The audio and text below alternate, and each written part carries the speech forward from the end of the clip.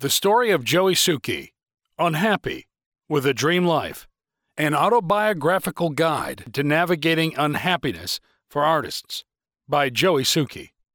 Narrated by Will Stoff. The Dream Life. Hi there. The book you're about to read is my personal story. There's nothing I would do to change it. And that's a good thing because I don't want to change it. The past is a part of me and took me to where I am right now. It was a bumpy ride with a lot of highs and lows, but was totally worth it. People tend to ask me, would you do it all over again?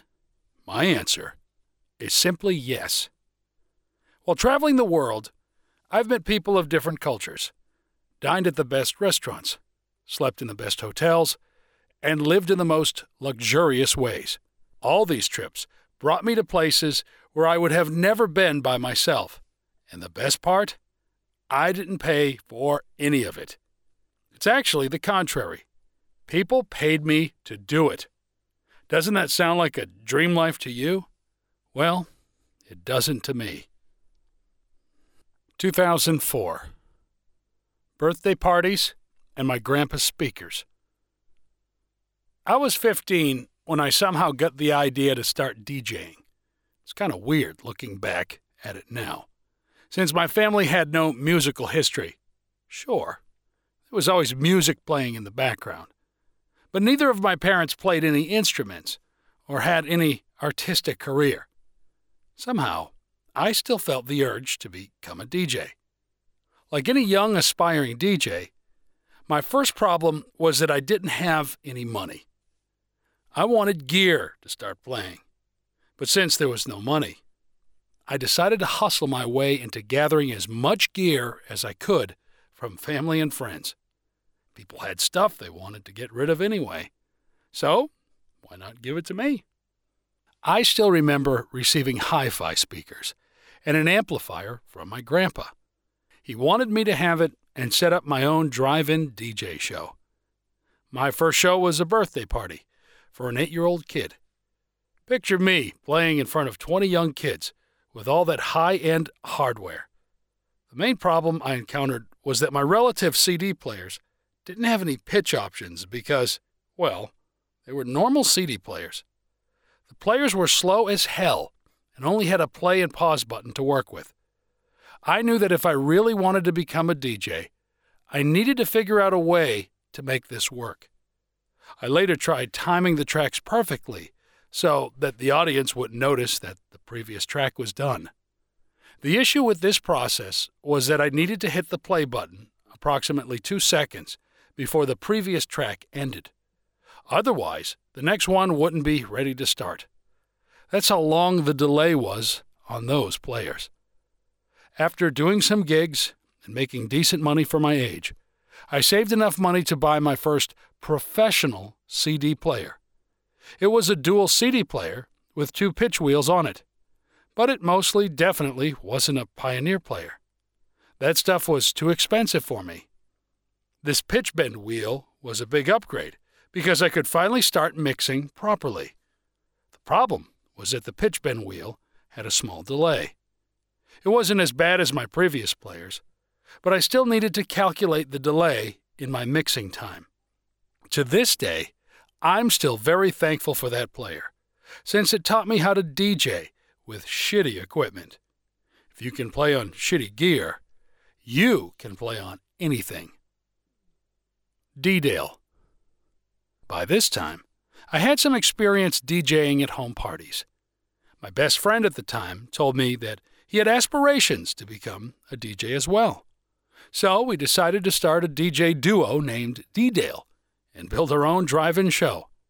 The DJ booth was custom built for the trunk of his dad's car, since his father was the one driving us to all of our gigs. We invested some money and got ourselves 2 vinyl players and a decent mixer. In combination with my previously bought CD player, this was a decent set to begin with. Our first gigs were weddings, graduation parties, and birthdays. We were doing pretty well. Our fee was €75 for a whole night, meaning building the DJ booth, playing, and cleanup for the room afterward. Still, 37, $50 a person wasn't bad at all for that age. We had friends making less money doing their paper route. We were just playing some music and loving it. As our name started going around town, we got an email from a local bar. They were looking for a DJ to play on Friday nights and heard some great stuff about our sets. That's why they asked us to send a mixtape. The only problem was they were looking for just one DJ, not a duo. After delivering both our mixtapes, we were invited to meet the manager in a local McDonald's where we got the unfortunate news that there could only be one person who could get the gig, and I was that one. That was a tough decision for me because I didn't want to disappoint my friend, but at the same time, I wanted to get that residency as well. Luckily, my friend was okay with the situation and wished me all the best. 2007. I was around the age of 17, which in the Netherlands was too young to actually go out. But since I was almost turning 18, my parents allowed me to take the job at the bar. They were pretty strict about not going out before my 18th birthday, but this was different. I was working and not drinking with friends. At least they didn't think I was. Aside from my DJ ambitions, I also didn't know what to do with my study. I graduated high school and now needed to find a follow-up school but didn't know what to pick. A friend of mine decided to go to Breda. The school was focused on tourism, and we'd heard some great stories about the parties and pretty girls, so it became an easy decision for us. Because he went to Breda, I decided to follow him, and also drop out after 3 months. The fact that I got to play in the city center every week opened a whole new world for me. Becoming a local DJ. I had to play every Friday from 2200 to 0400 in the morning.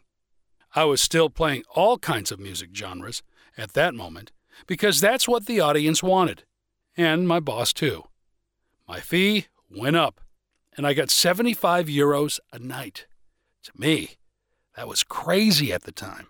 Like I said before, my friends were making less with shittier jobs while I was playing music, drinking, and partying, and made even more. A typical night in that bar could be described like this. I came in around 10 o'clock, where I found approximately 5 people inside.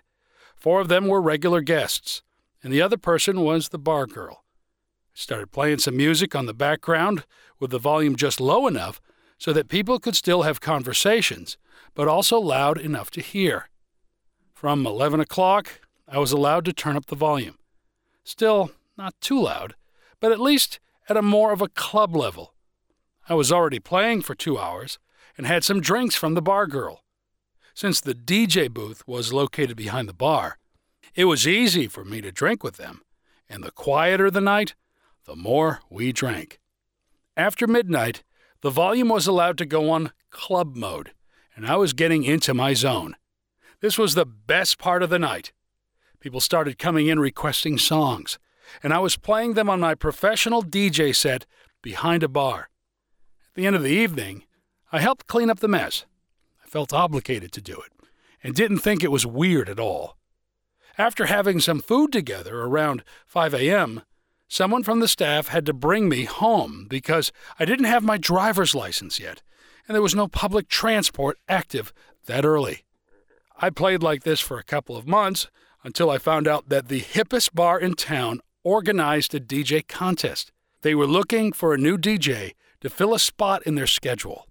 I had always dreamed of playing there, since the DJs that were playing there were people that I looked up to. After some encouragement from friends, I decided to enter the contest. When I arrived at the contest on a Thursday evening, I was amazed at how busy it was. Thursday evenings were new to me. The music was loud, the lights were shining, and I immediately got that club feeling that I loved. Every DJ got a time slot, around 30 minutes, to show what they had. The first thing I noticed was that every other contestant was way older than I was. There was an 8-year gap between us. Somehow, that scared me. and made me even more nervous than I already was. Okay, it's my time to shine. 30 minutes to show what I've got right in front of the DJs that I was looking up to. Saying it like this, it reminds me of that TV show, The Voice. I started playing in a DJ booth, far more professional than I was used to at my residency. There were 4 Pioneer CDJ 1000s to use, a Pioneer DJM mixer, and 2 monitor speakers on each side. I was in DJ heaven. I actually don't remember what I played there, but I still remember the manager and the Saturday night resident DJ coming up to me during my set. I got afraid because I thought he was going to ask me to stop playing. I was wrong. He approached me and asked me what I was doing next Saturday because he wanted me to do a test night together with him. The smile on my face was so big that the place got blinded by it, and at the same time, anxiety kicked in. Was I good enough? Was I going to fail in front of a lot of people? What was I going to play? 1,000 questions ran through my mind and tried to talk me out of it, but they were unsuccessful. Next Saturday, I was going to play in the hippest bar in town. When I arrived at the bar, there was a chill vibe going on. People were having drinks and talking to each other. You could feel the energy. You know, the energy you feel when you're confident the night is going to be great. I started playing together with the resident DJ. My hands were sweaty, my back as well, and anxiety was all over my body. But as soon as I hit play on that CD player, all those feelings were forgotten. I was ready for this. After a successful night, the manager offered me a resident spot on Fridays, a night for my own. Another milestone. Playing records in this bar was great, and I learned a lot from playing there. The crowd was tough, and you had to entertain them every minute of the evening. If you picked the wrong song, they would let you know. This bar was my school. It was where I learned how to DJ, how to read a room, and how to read a crowd. Now that I had an ample amount of time at night to develop my DJ skills in a perfect environment, and all the time in the world during the day because I didn't have any school or side job, I started to feel like I needed something more after a while. I was playing a lot of mashups at that moment, but I didn't create those myself. Those mashups were from other local DJs, and they were known for it. I wanted that as well. Making my own music. My grandnephew was already making music at this time, and he was also DJing at a club across the street. Since he knew his way around music production, I asked him to help me out with my gear. I wanted to create my own mashups and bootlegs to spice up my DJ sets in the weekend. We went to a store, and he advised me on what to buy because I had no clue about what I was going into. I ordered a new computer, bought monitor speakers, a MIDI keyboard, and a mixer to adjust the volume. In total, it was around 500 euros. We drove home, and he helped me install it and gave me some of his software as well. I ended up with Cubase, simply because that's what he was using. I didn't even know there were other DAWs available. I completely followed his advice. Too cool for school. During this period, I found out that there was a music school in my hometown called Rock Academy. I noticed that guys like Hardwell, Firebeats, and Frankie Rizzardo went there. So it seemed like a decent option to me. I still wasn't sure about which school I wanted to pick. And this sounded great, combining my hobby with school. Halfway through the year, I decided to apply. I knew that only a few of the people that signed up would finally make the cut. My chances were small. But since I had no clue what else to do, I thought, why not give it a try? The admissions test was simple. You had to play a few of your own produced tracks in front of a jury of 3 music professionals and make sure you'd mix them perfectly. After that, there was a hearing test. One of the 3 jury members would sit behind a piano and started to hit notes without you seeing the notes. I had to define which notes he hit, and since I had never played the piano or knew how to read notes, I had no clue what I was doing. After a few weeks, the news came in. I failed the admission test and wasn't allowed to enter the program that year. This didn't come as a surprise to me. I just got into making music. My tracks sounded shitty, and I had no clue of what I was doing. It was clearly too early for me, but I set a new goal for myself. Next year, I would enter the Rock Academy. 2008. Building my artist career. Since I still had all the time in the world because I was denied access to the Rock Academy last year, and still had no side job because I was making enough money with DJing every weekend, I ended up making music day in, day out.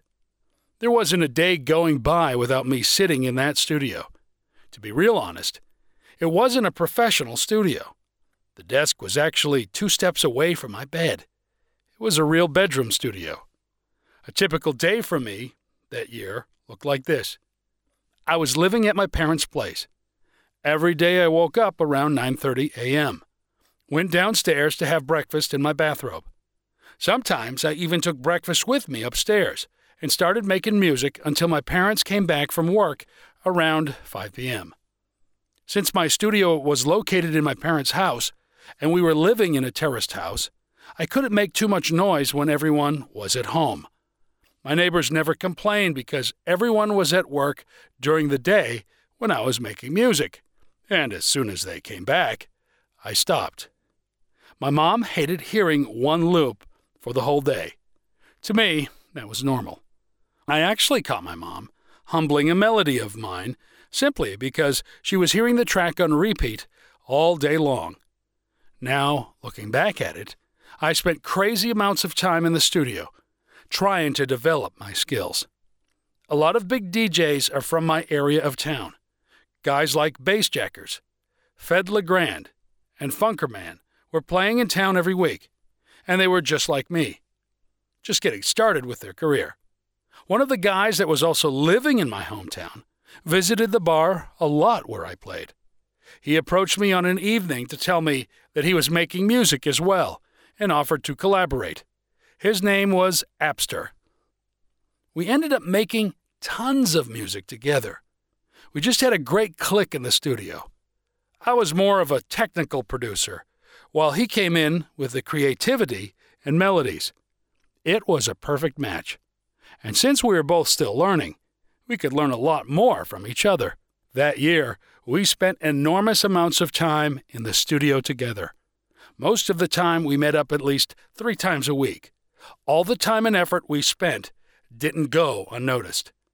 After a few months, we got our first release on a small label called Big Boss Records. The track was named Check. I still remember how stoked we were when we received the contract for our first release together. We couldn't believe it. Finally, a release. There was only one problem. There were so many words in the contract that we didn't understand. We decided to contact the label manager and ask if it was possible for us to come see him and if he could explain the deal to us word by word. We were afraid to sign a bad contract. My first record deal. There we go. We got into the train towards Amsterdam. 2 young music producers who didn't have a clue of what was going on were going to a label manager's house to get educated on a deal that they were going to sign. When we arrived at his home, he started explaining all the terms and conditions that the agreement stated. A lot of it made sense, but most of it was still one big question mark to me. Even though we still didn't know what we were getting into, we decided to sign. Having an official release was a big goal for us, and we didn't want to let this agreement stop us. Luckily, nothing wrong happened with that deal. I still appreciate that manager taking the time to explain everything to us, But now looking back at it, we were too young and too inexperienced. The track didn't do that much damage in music land, like most first releases of an artist, but it gave us a tremendous motivational boost to continue building our music career. Having this release tasted good, and we wanted more. Getting recognized. We kept making music together until we got an email from one of the biggest labels in the Netherlands at that moment. It was a daughter label of Spinnin' Records named Sneakers Music. The Sneakers brand was a big name in the industry that year. They were throwing a lot of parties all around the Netherlands, and all the upcoming DJs were signed to them. We wanted to become a part of the label as well, so you could imagine our excitement when we got an email from them asking for us to remix on one of their releases. The remix ended up pretty shitty. Somehow, we weren't capable of creating something we were happy with, but the label thought the remix was good enough, so it got released. The fact that they approached us to do a remix meant that we now had our foot in the door. We had established a new connection that led to us sending them our latest original songs. After sending a few, 2 of the tracks got signed, named Bombazi and Pambado. Mainly the first one did some real damage in the DJ industry at that time. A lot of Dutch DJs played it, and it garnered us some decent attention from the industry. Back to school. Around this time, I was trying to get into the Rock Academy again. I did the admissions test again. This time my music was on a higher level, but my music skills remained terrible. I still didn't know how to read or hear notes. All the music that I previously released or made was created by listening to it. The only benchmark I had was, do I think it sounds good? Luckily, good news came in a few weeks later. This time, I did get into the Rock Academy, and I was all excited to get started. My music was doing well, I had enough gigs in my hometown, and I was going to work on music even more at school. Life was great. That September, I started my education at the Rock Academy. Like I said before, guys like Hardwell, Firebeats, and Frankie Rizzardo had studied at this school as well, so my expectations were high. In my year, only 6 people got into the music production department of the Rock Academy. You might know one of them because he ended up as part of the DJ duo Mighty Fools. His name was Jelle. We started the year freshly. I had to change DAWs because the school was only working in Logic on a MacBook, and I was using Cubase on a PC. That change hit me harder than expected. Getting used to a new DAW took me a long time. Somehow I couldn't manage to get the same sound out of Logic as I had created before in Cubase, but after a few months, I finally nailed it. I learned a lot at that school. As I said, I didn't know how to read notes or how to define any keys in general, so music theory and piano lessons were precious. I completely isolated myself for over a year to master this skill. The problem was that a lot of the time that I spent at school was going into other topics like music history, etc. Those topics didn't interest me, but it cost me a lot of time to get into my head. That had me thinking. My career was starting to grow at a slow pace. Remix requests were coming in, and more tracks were getting signed by the month. At the same time, I was at school, spending my time on music history. Somehow that felt a bit off to me. Wasn't this school built to make artists make a living from their music? I was at the point where I needed to cancel remix requests because I needed to spend time on things like music history. That felt off to me. My career was growing, but classes were stopping me instead of supporting me. After the first year of the Rock Academy, I managed to get all my grades for every topic instead of music history. I ended up having 2 choices. 1, redo the first year and lose more time. 2, leave school and get to spend more time on my own career. The choice seems pretty easy now, But at that moment, it was pretty tough for me. Just like every other kid, my parents and everyone around me were telling me that without a degree, I would fail in life. Deciding to quit school meant that I didn't have a degree, and that made me anxious. All of my teachers were people from the industry, people who were successful in their music career, and were now focusing on educating the next generation. As you can imagine, whatever they said, I took their word for it. Talking with one of my teachers cleared my mind a lot. He told me that a school created for artists is actually pretty weird. Can you name a single successful DJ who has a degree in music? That sentence made something click in my mind. He was right. Why was I so focused on getting into this school while my career was already doing well without it? After a talk with my parents, I decided to quit and go all in on my own career. I still remember my dad saying, "Have you ever earned 3,000 euros in a week? Well, if you finish your last exam next week, you don't have to pay for your college. So think about it twice before you make the decision." Now, looking back, his was a crucial moment where my parents could have stepped in and could have stopped me from making the decision. The fact that my parents were so open-minded and believed in me led to me deciding to go all in on my music. If they had made me finish school first, my life would have been completely different. One of the sentences my mom told me in that conversation was, "If you think you can do it, we will support you. But the minute I see you slacking and watching TV all day long, you will go back to school." And she meant it. 2009. Okay, so that's it. I've decided to quit school and go all in on my music career. I feel excited and anxious at the same time. What if this path didn't work out? What would I do next? Did I need a degree after all? Again, all those questions didn't stop me. It fueled me to work even harder. For the first time in my life, I felt like I needed to prove myself. The next level. 2009 was another year full of highlights that helped build my career. I began releasing more and more tracks, and gigs were coming in more easily. I started the year with a new release, a collaboration with two friends who also lived nearby, or at least one of them. My first collaboration with Firebeats dropped on Beatport. We always had the best time in the studio together.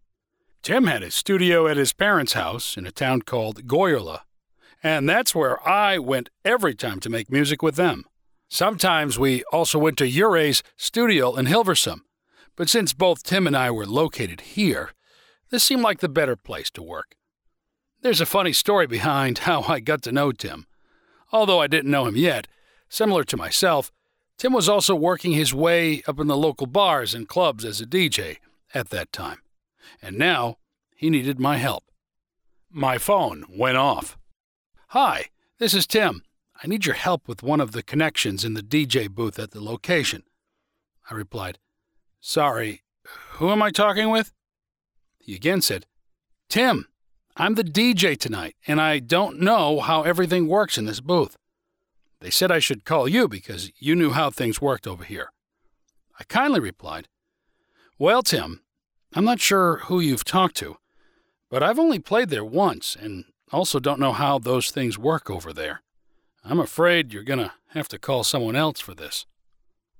At that moment, I honestly had no idea who he was. And he probably didn't know me, but somehow our paths crossed again, and we ended up in the studio together with his partner in crime. The first EP we released was called the Electric Zoo EP. It featured 2 tracks called Echo Bird and Filterfish. Feel free to look them up on Spotify or any other online service. Just like me, Firebeats was also making a start with their career. Funny how things go, right? One of my most significant decisions in 2009 was quitting my residency. After releasing on labels like Sneakers Music, my name began to gain some traction, and I started receiving booking requests for other cities and other parties. While I was previously being booked for my DJ skills, promoters were now booking me for my sound. I decided to leave my current residency behind, as it wasn't the place where I could represent the JoeySuki sound. I still had to play hip-hop and R&B there, which didn't fit the house music that I was releasing. I needed to have a clear goal and vision with my artist brand. Leaving the residency. Quitting my residency seemed like an easy thing to do. The only problem was that my residency was responsible for 2 gigs a week. I earned €500 a week there, which, for all the quick mathematics out there, ends up being €2,000 a month. That's not bad at all for a young guy working 2 nights a week. That money gave me a stable income and stress-free life, which I never considered when I decided to quit. From that moment on, I was relying on external gigs from event promoters. My income plunged. My fee for a gig was somewhere between 50 and €250 at that time, and having 1 to 2 gigs a month wasn't going to do it for me. Luckily, I was still living at my parents' place and didn't have any financial obligations. The biggest problem for me, at that moment, wasn't the financial part, but the fact that I wasn't playing that much anymore. I loved the adrenaline rush from DJing, and going from 2 gigs a week to 2 gigs a month was too much of a change. I needed to adapt to my new reality. The decision to quit still felt like the right decision because it was time for me to move on. My music wasn't doing well, and other opportunities arose. It was the perfect moment for me to step in. An unforgettable Sunday morning. During 2009, I also created a remix for a guy named Milton Channels. I'm not sure how I ended up getting that remix, but that doesn't matter. What matters is the story that I am going to tell you right now. It's the story of what that remix did for me. It was Sunday morning. Breakfast was sacred in our house, but on Sundays, we had an extra long brunch with the family. Just before we sat down, I opened up my email quickly on my computer to check if I got any new messages. I opened up my email inbox and stumbled across an email from Mark Knight. Mark Knight was one of the artists that I look up to. Imagine getting an email from your biggest idol. Here's what Mark wrote. Hey Joey, just wanted to drop you a line to say, really like your mix of Trip. Been playing it everywhere, and it goes off. Please keep me posted with all the new bits. Hope you are well. Regards, Mark Knight. My mind was blown. One of my biggest role models just emailed me to say that he liked my music and that he played it a lot. You can imagine that morning was special to me. In every career, moments like these are special. You should treasure them and remember them at all times, especially at times when you feel down or unsuccessful. I kindly replied to Mark. Hey Mark, first of all, thank you for your email. I really appreciate it, and it's a big honor that you support my track. I will keep you posted about my new bits for sure. By the way, I was looking for this year's upcoming Amsterdam dance event, and I couldn't help noticing that there isn't a Tool Room Nights evening this year. Too bad. Last year I visited your party, and I wanted to go back this year. That's why. It rocked big time last year. Are you coming to ADE for some conventions or something else? Well, thanks a lot for your email, and I hope I'll see you at ADE this year. Keep an eye on your mailbox for the new stuff. Regards, Joey. The email after, he replied the following. I was going to ask you something. I have a track I have signed by D-Formation, which I am looking for a mix on. Unfortunately, there is no money in it, but it would be a good way of getting more involved with us here at Tool Room. That's it. I was shocked. Did Mark Knight just ask me to do a remix for Tool Room Records? To me, it was unbelievable that a remix I created in the past could lead to this. I ended up taking his offer. The fact that there was no money involved didn't matter to me. I just wanted to get a release on the almighty Tool Room Records. And at the same time, I gained a significant new audience from there as well. The remix didn't end up being what I was going for. It was okay to me, and luckily, the Tool Room team decided to release it. My release on Tool Room was now official.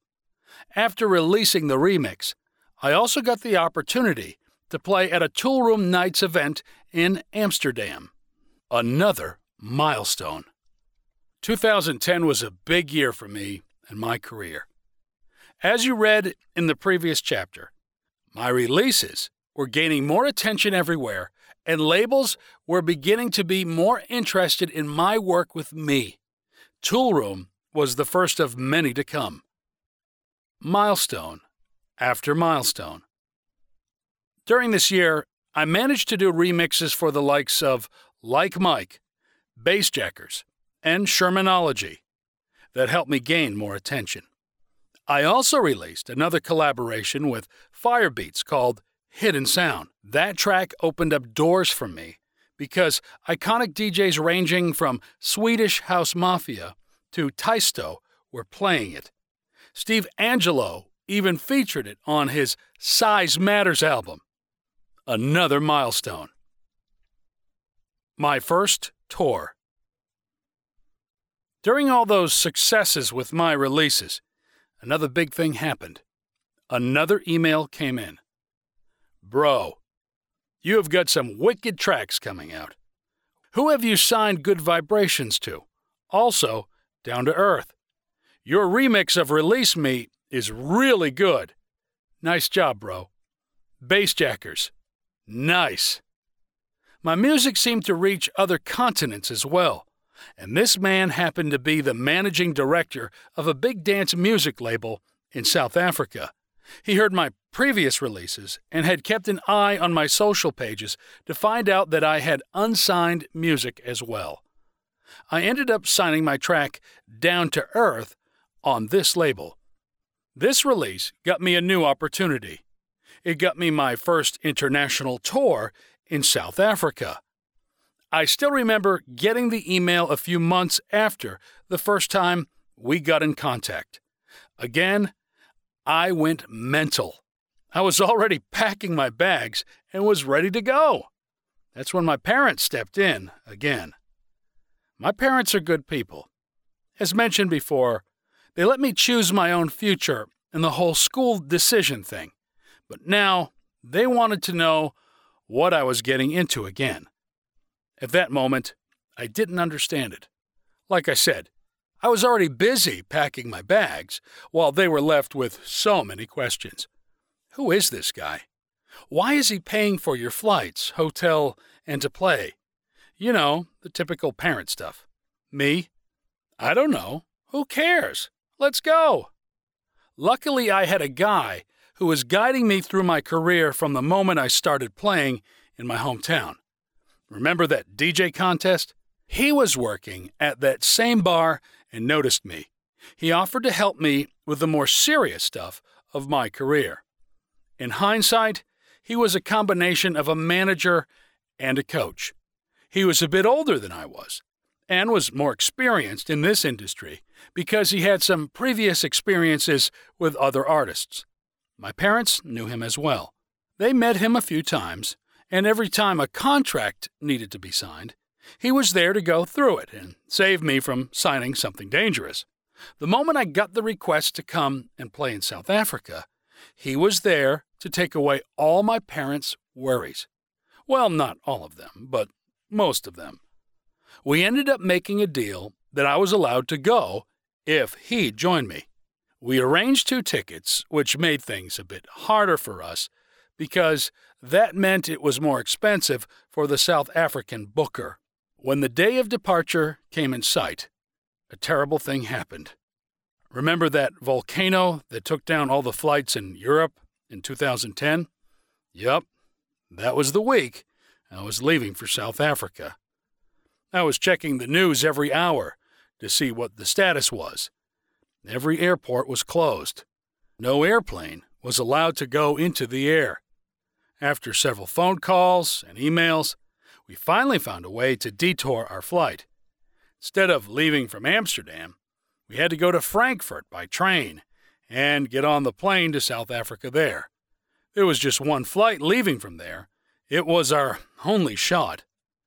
When we arrived at Frankfurt Airport, I was shocked. It looked like the movies. Frankfurt Airport is a pretty big airport, and at that time, nobody was there. All I could see were big empty gates and halls, full of emergency beds for people to stay on because no one was able to go home. This was the first time I was flying across ocean, so I was already a bit stressed out. And this certainly didn't help.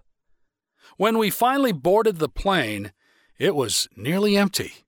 Everyone on board had their own row of seats, and since the airplane was stacked with food and beverages, we had nothing to complain about.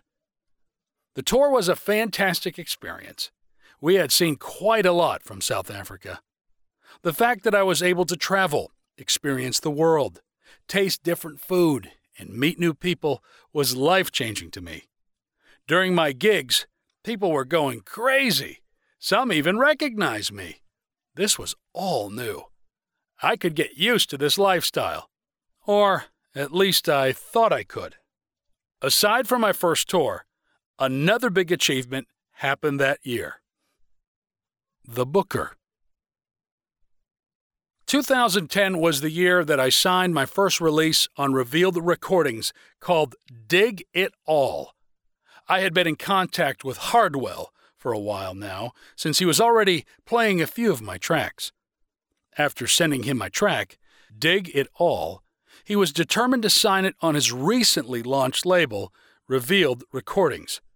This felt like a big step for me. Hardwell was already a big name in the industry, and the exposure through Revealed would help me reach a new audience again. Today, I still really appreciate him for giving me the opportunity. That release didn't do much, though.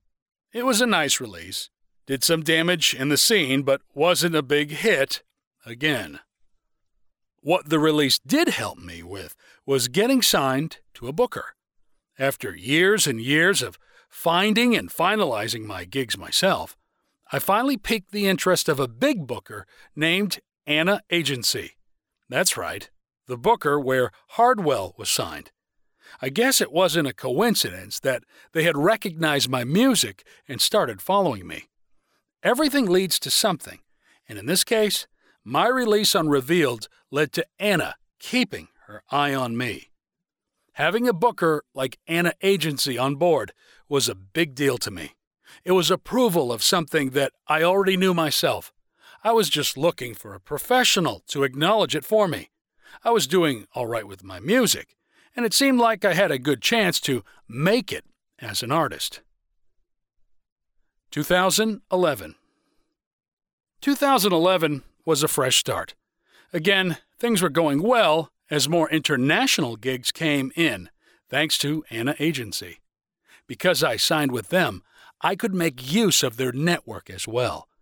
They started selling me to their network as a new kid on the block who just started releasing music on Hardwell's label. It's bootleg time. 2011 was also the year of bootlegs. I found out bootlegs were a great way to build an audience. The crowd loved them, and DJs as well, because it was an easy way to spice up your DJ set. Every crowd, no matter where you'd play in the world, loves to hear a song they know, unless you're playing real underground gigs. And DJs preferred to play different versions of the track, preferably a version that fits their own sound as well. I started creating bootleg after bootleg, sharing them with my network of DJs. I gave it all away for free. As a result, a lot of DJs were also playing my bootlegs. From local acts to the likes of Hardwell, DJs across the globe were using my tracks in their sets, and it felt amazing. It also really helped me to build an audience. When a more prominent DJ plays your music, they actually become ambassadors of your sound. They introduce your music to their crowd, which eventually gives you more significant reach and opportunities to get new fans. At the end of 2011, the biggest milestone of my career was about to kick in. And Moonster was born. A quick recap of the last few months. I had already been in contact with Robert Hardwell since we had been sending music back and forth for a while. He was playing some of my stuff, and I, obviously, was playing some of his stuff. He signed a track of mine on his label, and I got signed at the same booker as he was signed to. It was a typical weekday in the studio, and I kept running into a problem. I had this drop but somehow I wasn't capable of creating the right break for it. Everything I tried seemed to sound off. Breaks weren't my strong suit. I was better at designing drops. For some reason, I contacted Robert that day, or he contacted me, about something completely different. We talked on the phone for a while, caught up, and finally came to the topic of me not being capable of finishing this song that I was working on. He kindly offered to give me feedback. Maybe he had some great tips that could help me. Turned out to be even better. When I showed Robert the track on the phone, he immediately bombarded me with a lot of ideas. "You should do this in the break and then go over to that." I could hear him saying it, but still, I had no clue. I was stuck in a track and was about to give up until the best idea of that year got into my head. Why not ask him to create the break and make collaboration from it? And so I did. I was lucky. Robert already was a fully booked DJ at that time, but luckily I spoke to him when he was at home in his studio for a few days. I guess I was at the right time, at the right moment. I offered him the deal. "Would you like to work on the break? Because I don't know what to do with it, and since you have all these ideas..." I waited for his reply. "Yeah, sure, send it over. I'll let you know once I have something," he replied. The big Hardwell was going to work on a break of my track. Could this be happening for real? A few minutes after we hung up, I sent the project to him. I was expecting him to take a few days before he could come up with something because I knew he was busy, but that's not what happened. A few hours later, I was sitting on my couch, and I got a message from him including a voice clip. He had already finalized the whole break. I was blown away. It fit the track perfectly, and it had that Hardwell sound to it. He also sent a message after that voice clip. "Let's finish this song together tomorrow. Come over to my place." Wait, what? Was he actually inviting me to his studio to finish a song together? Yes! The day after, I was excited to go over to his studio. When I arrived, he welcomed me into his house, and I got to meet his parents. We went upstairs to his studio, where we would spend the rest of the day working on Moonster. During the studio session, his parents came in to check on us, and then to see if we were thirsty or hungry because we lost track of time. If they hadn't checked up on us, I guess we wouldn't have eaten or drunk anything at all. At the end of the day, the track was done. We had connected the dots between his break and my drop and finalized the whole track. We sent it to the label manager of Revealed, and a new release was born. When I came home, it started to become clear to me. I was going to have a collaboration with Hardwell. This was huge. When I told my friends and family, they were so happy and excited for me. Market what? One of my friends approached me a few days later and asked me, "Have you thought about how you're going to get the most out of this release?" And I replied, "Yes, by releasing it." He shook his head and said, "Well, these kind of opportunities are unique. You'd better use them and get the most out of it. Have you ever thought about a marketing strategy?" I started to feel awkward. "No?" I replied. "Well, let me help you with that," he said. The friend that I'm talking about was a guy that I recently met. He actually approached me during a night out to tell me that he was a fan of what I was doing and that he'd love to join me on a gig once. He offered to drive me to one of my gigs in the Netherlands so that I could focus on my set and not worry about the traffic. I was amazed by the offer. Until now, I was driving myself, which caused me a lot of stress. So, an offer like this was pretty well timed. He ended up driving me to a gig in the middle of the Netherlands. He took his dad's car because it was bigger and more luxurious, and he did as he promised me. He drove me to the gig. During that hour-long ride, we got to speak a lot, get to know each other. Fun fact, he became my tour manager from that moment on. He was involved in my career, knew about everything that was happening, and helped me market and brand my artist career. That's where I started to see the value of a strong brand and marketing strategy. You know, we think that the music industry is about music, but it isn't. The best artists alive are unknown because they fail to let the world know about their existence. To me, this marketing and branding thing felt a bit unnatural in the beginning. I didn't like selling myself that much on social media, and I didn't see the value of it. After a while, we managed to make things more interesting for me. I'm a competitive guy, and so is that friend of mine. So we decided to create goals for every year, growth of socials, etc., and connect awards to it. Every time we came up with a post, we made a bet about how much likes it would get, and that encouraged me to come up with more and better content every single time. Now, looking in hindsight, I wonder what would have happened to my career if I didn't do all those things. Would my music have been enough to get me through the cut? I don't think so. I've always known that I wasn't the best music producer or DJ out there. Sure, I knew my way around the studio, and I definitely knew how to DJ, but I could name at least 10 other producers who were better than me. But somehow, they never managed to launch their music career. And I did. Coincidence? 2012. I was enjoying the results of my collaboration with Hardwell. After releasing that track, the world now knew who JoeySuki was. Since all eyes in the industry were on Hardwell at that time, this collaboration couldn't have come at a better time. Every blog wrote about it. Every Hardwell fan now started to follow me, and the track got major support from big DJs. Getting exposure.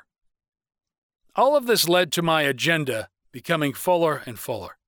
With the help of Anna Agency's vast network, I started getting gigs all over the world. The collaboration with Hardwell was the perfect, unique selling point for them to sell me to bookers.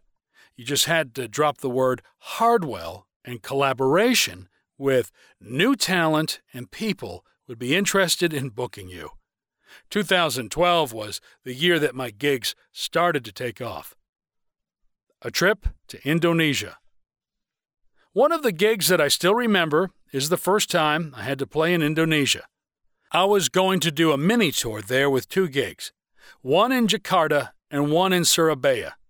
What seems crazy now is that I was flying over to Indonesia for just one weekend.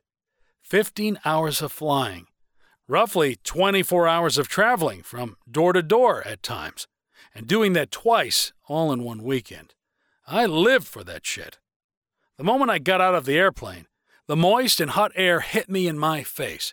I was already feeling pretty dirty after the long flight, and the Indonesian climate certainly didn't help.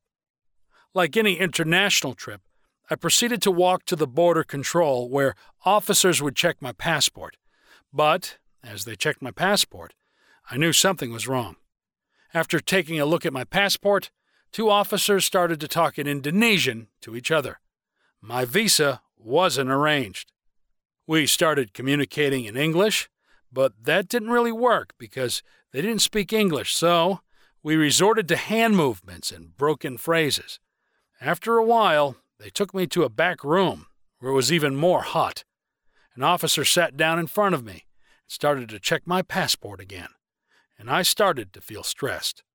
Officers kept on coming in the room, talking to each other in Indonesian, and leaving again. This isn't good, I was thinking. After 3 long hours of waiting in that room after a 15-hour flight, someone else finally showed up who spoke English to me. He was the promoter, and he told me that he needed to arrange a few things before they could let me enter the country. I still didn't understand what was going on, but I trusted this man who claimed to be my promoter. A few minutes later, he came back with some cash, gave it to the officer, and told me that my passport was going to be delivered to my hotel with the right visa stamp tomorrow. I still don't know what I was thinking at that moment, but somehow I agreed on it and left the airport together with my promoter. When I arrived at the hotel, I started to get anxious about my passport. There's one rule that my parents taught me about, and that is that you should keep your passport with you at all times. Well, I fucked up. Anxiety started to build, and I kept thinking about me losing my passport in a country like Indonesia, far, far away from home, with people who didn't understand me. I started to come up with the most horrible endings of this story. I was going to be locked up. My parents were never going to find me. Someone would steal my identity. You name it. The day after my arrival in Indonesia, I woke up, and the first thing I did was go to the reception area to see if my passport had arrived. That night wasn't comfortable for me. Aside from having problems sleeping because of the time difference, those anxious thoughts didn't help as well. When I was at the counter and checked if my passport was there, the office girl told me that it indeed was delivered. Weight fell off my shoulder. She gave me my passport, including the visa stamp that I needed, and the anxiety started to go away. Stories like this seem pretty weird or unlikely, but the fact is that these kind of moments were pretty common in my DJ career. 2013. The year 2013 started off pretty quiet, as always. For most DJs, January is the holiday month. It's the summer holiday for artists. February is quiet as well. Things start to get back on track again in March. Miami, here we come and go. One of the main events scheduled every March was Ultra Music Festival in Miami. This was one of those festivals that I'd always dreamed about playing, or at least visiting once. Today, Ultra is still unique because most artists who play there consider this festival to be the start of a new season. This is the place where a lot of DJs premiere their latest tracks, show their new light show, or announce upcoming tours. This year, I booked myself a ticket to Ultra Music Festival. I wasn't booked to play there. I just wanted to go to the festival and meet with people from all over the world. Ultra wasn't the only reason for me to visit Miami, because at that same week, the Miami Winter Music Conference started. This was the best place for me to network with people from the music industry, from all over the world. On the day of departure, I was a bit nervous. I had heard a lot of great stories about Miami and Ultra, and I was excited to see what this week was going to bring. I was traveling together with Firebeats and one of their friends that day. We decided to rent an Airbnb together during that week, and since we were all from the Netherlands, we also traveled together. When we met at the airport in Amsterdam, I got even more excited. The flight was filled with Dutch DJs that were going to Miami. The big names were there, but also talented youngsters like ourselves were on board. We were all ready to rock Miami for a week. We were having conversations in the airplane about what we should do at the border because we had heard a lot of stories of artists who got sent back because they didn't have a working permit, and we didn't have one as well. The difference with those stories was that we weren't making any money on the gigs that we had in Miami. It was all promotional, and our previous experiences with other countries told us that we didn't need a working permit if it was a promotional gig. We knew there was a risk involved to travel to the U.S. without a working permit, but we believed that we didn't need one. When we arrived at the airport in New York, the tension started to build inside my body. I began to feel stressed and nervous as well. What if I got picked out of the line? What if I got sent back? What if they locked me up? The line at the border control seemed to take ages. We were standing in different lines, and the first person to go to an officer was Yuri. He laid down his passport and started talking from a short distance. Everything seemed to be going well. That gave us a positive, motivating feeling. Next up were Tim and his friend. After a few seconds, which felt like hours, they were granted access to the U.S., and it was now my turn. "What's the reason for your visit?" asked the border security officer.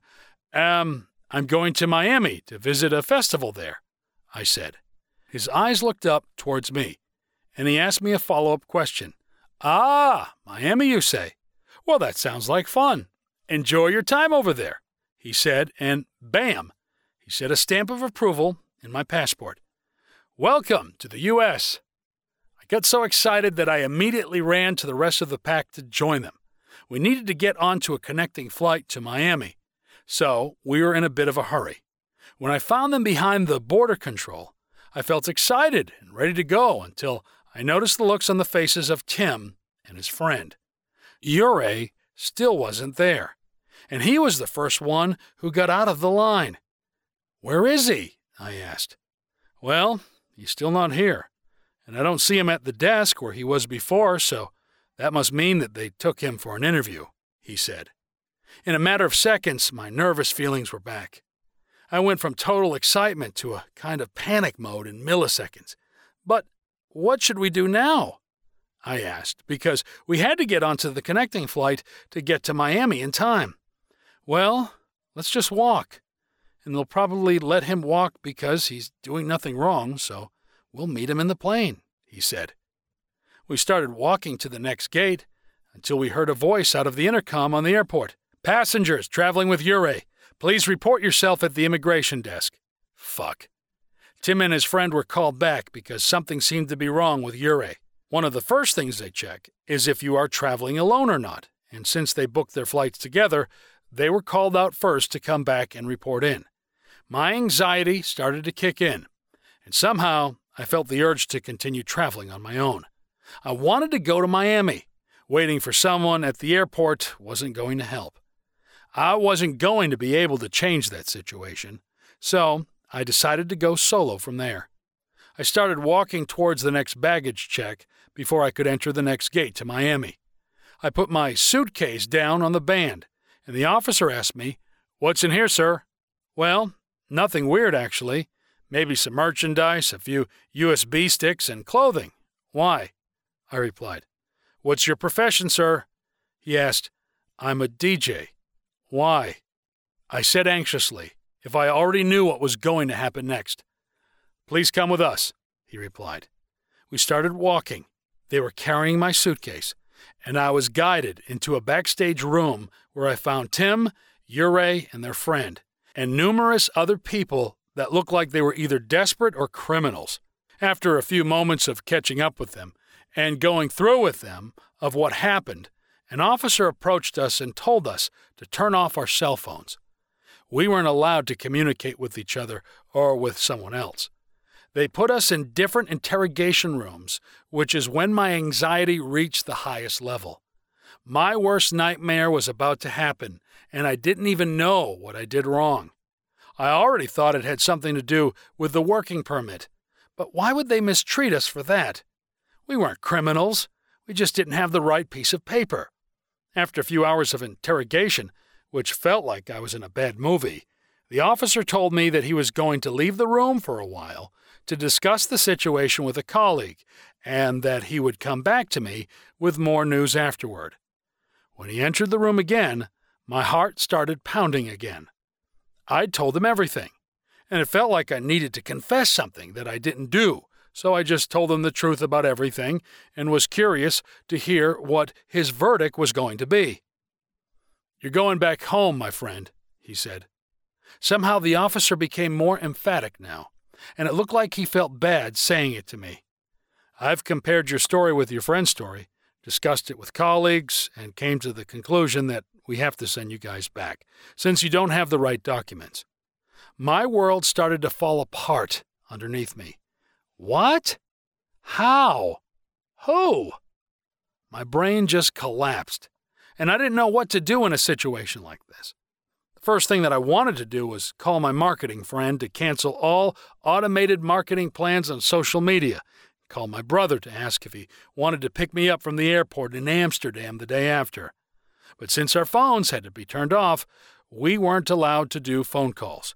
After registering our fingerprints, taking mugshots, and agreeing on our declare, we were guided to an airplane to Amsterdam. Our tickets were already booked by the officer, and we didn't have a choice.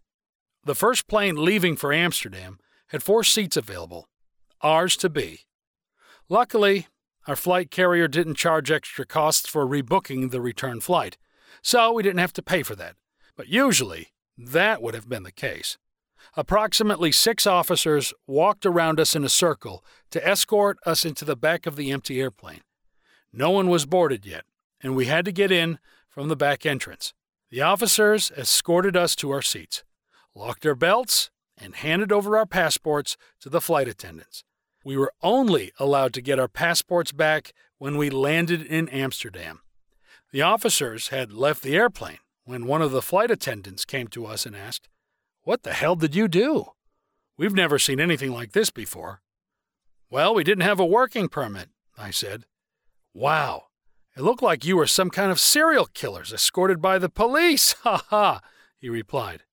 As soon as the airplane left the gate, I pulled up my phone, turned it on, and sent my brother a quick message. "Please come pick me up tomorrow at Schiphol. I'm coming back home. We'll tell you the details later." Imagine getting a message like that, being entirely left in the dark without any answers. Not my best text ever, but it got the job done.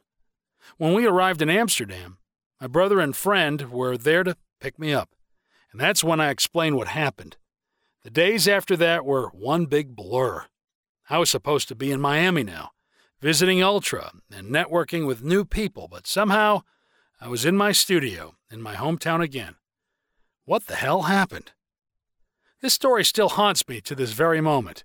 The fact that I got sent back from the States got me a notification in my passport, which means that I'm not able to travel to the U.S. anymore without a working permit.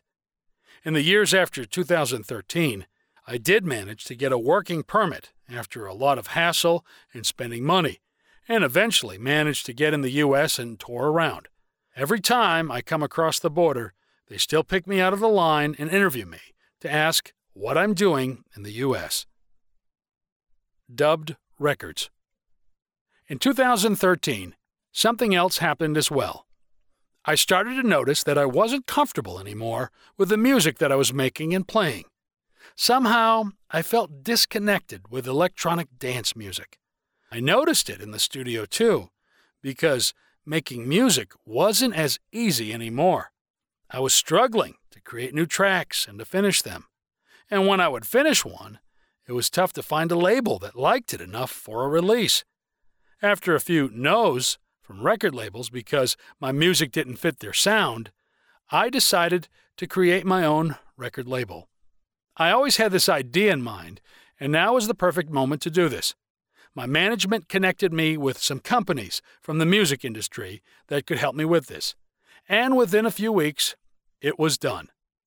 Dubbed Records was born, a platform where I could release my music whenever I wanted to, keep a continuous release schedule throughout the whole year, and not to let any music be wasted because of A&R managers with a different taste. Dubbed Records started pretty decently. Since my artist name was in the picture at that moment, it was pretty easy to launch a new platform. I also had quite a big following, consisting of music producers and DJs, which were my target clients for Dubbed. I started releasing my music on Dubbed, but I also started to sign other talented producers, which I got to know through my weekly demo sessions on Facebook. The releases were doing well, but it cost me a lot of time to keep everything going. Life is calling. Because I was releasing music on Revealed Recordings, I was connected with a friend of Hardwell named Kill the Buzz. We'd met a few times during one of our nights out in Breda and other parties, and it seemed like we would be a great fit in the studio. He was great with melodies because he knew how to play the piano while I was the more technically focused producer. After meeting each other a few times, our publisher offered for us to get into the studio together. He also thought it would be a great combination between the two of us. Aditya, a.k.a. Kill the Buzz, visited my studio in 2013. Aside from having a great musical connection, we also noticed that there was a great personal connection. We were having a lot of fun in the studio, and from experience, I knew that was important for collaboration. In between all the jokes and worthless comments, we also managed to create a track which we were thrilled with and sounded really well. The melody came from an old demo from Aditya, and we had created a whole new track around it. The only thing missing was a vocal, so we sent it to our publisher, who was dedicated to finding a vocal for us. A few weeks later, the vocal was ready and in our inbox. Once we listened to the demo version, we instantly knew the vocal was too strong for the track, because we already had a powerful melody. The even stronger vocal on top of it would conflict, and it didn't take us long to agree on the fact that we needed to create a new instrumental for it. That's where the current version of Life is Calling was born. We started to create chords and progressions that were adding value to the vocal instead of declining it. The vocal fit so well with the chords, and the power of the drop was exactly what we were looking for, especially because my productions weren't the best lately. Once we had sent it to Hardwell and the Revealed Recordings team, they were instantly in love with the track. They wanted to sign it and premiere it at Amsterdam Dance Event. We even got on stage with Hardwell during the premiere. Big plans were made for this release, and I didn't know if I was happy or anxious. 2014. I'll start with describing this year as the best year of my career. This was the year where everything came together business-wise, and success was lived every moment. The ultimate high. Life is Calling was released at the end of 2013, and since it was doing so well in the charts and was being supported by a lot of other DJs, the track got more and more awareness from the audience. This was my biggest release so far. The effect of a successful release was mostly measured in the number of gigs that were coming in a few months later. During the spring and summer, my schedule filled up pretty quickly. At that same time, I started to feel disconnected from the music industry and myself more and more. I noticed that my feelings toward the traveling part of the job began changing. I wasn't excited when I got booked in a different country. The contrary, it started to feel like a negative thing. Here's a small list of highlights that were scheduled for me that summer. Tour in India. Tour in USA. Tour in Asia. Official remix for Jennifer Lopez. Playing at Tomorrowland. Playing at Creamfields. Playing at Ushuaia, Ibiza. Playing in several other countries. My career was at an ultimate high that year.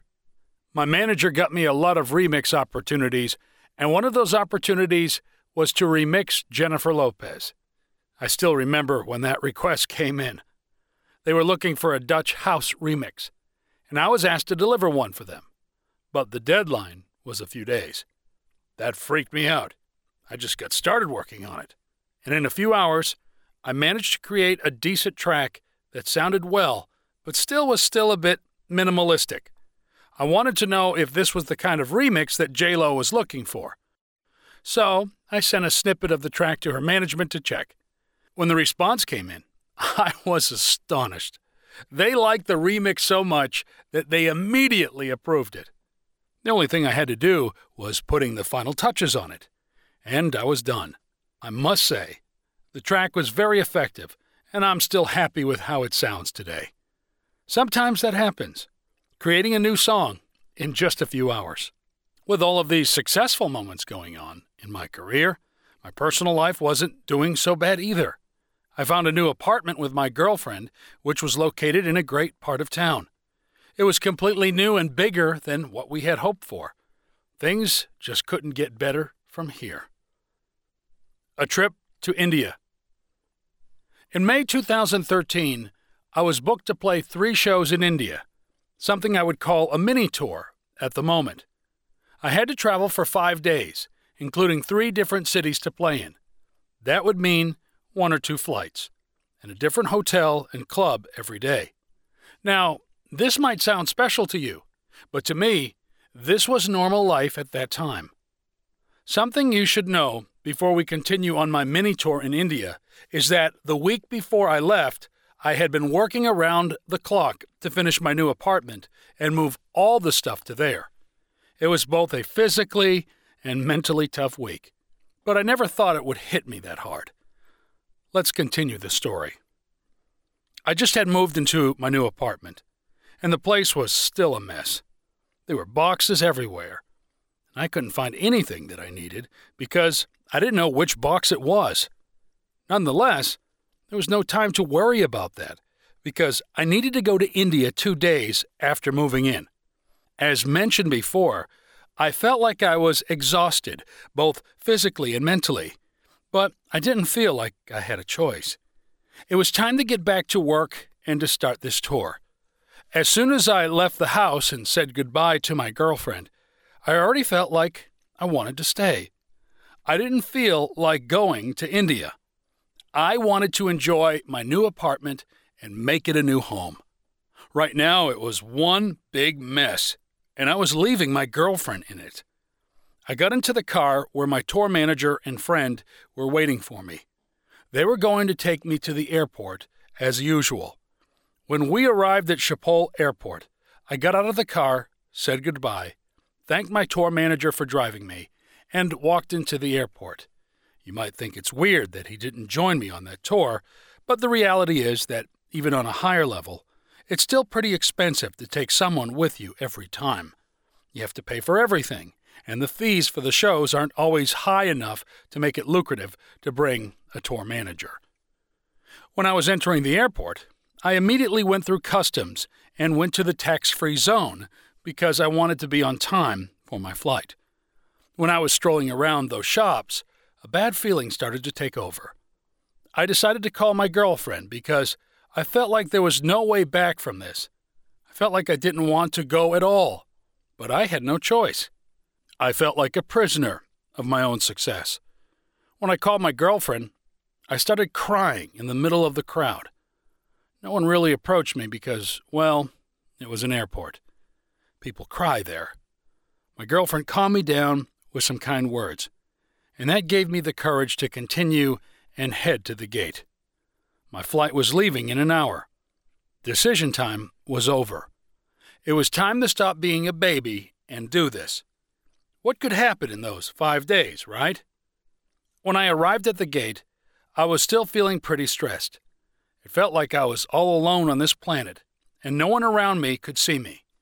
It's boarding time now. I took out my boarding pass, showed it to the flight attendant, who was kind and welcomed me on the flight toward Mumbai. I took my seat and still felt stressed. Somehow, my heart kept beating, and it didn't want to slow down. What was happening? As soon as the plane took off, panic attacks started to kick in.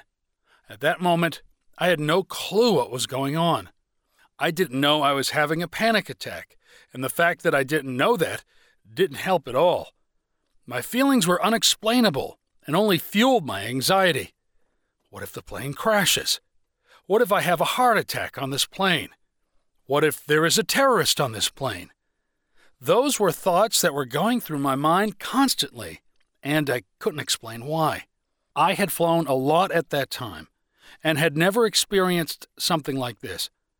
I knew that flying was a safe way to travel, but I still kept picturing those crazy scenarios in my mind.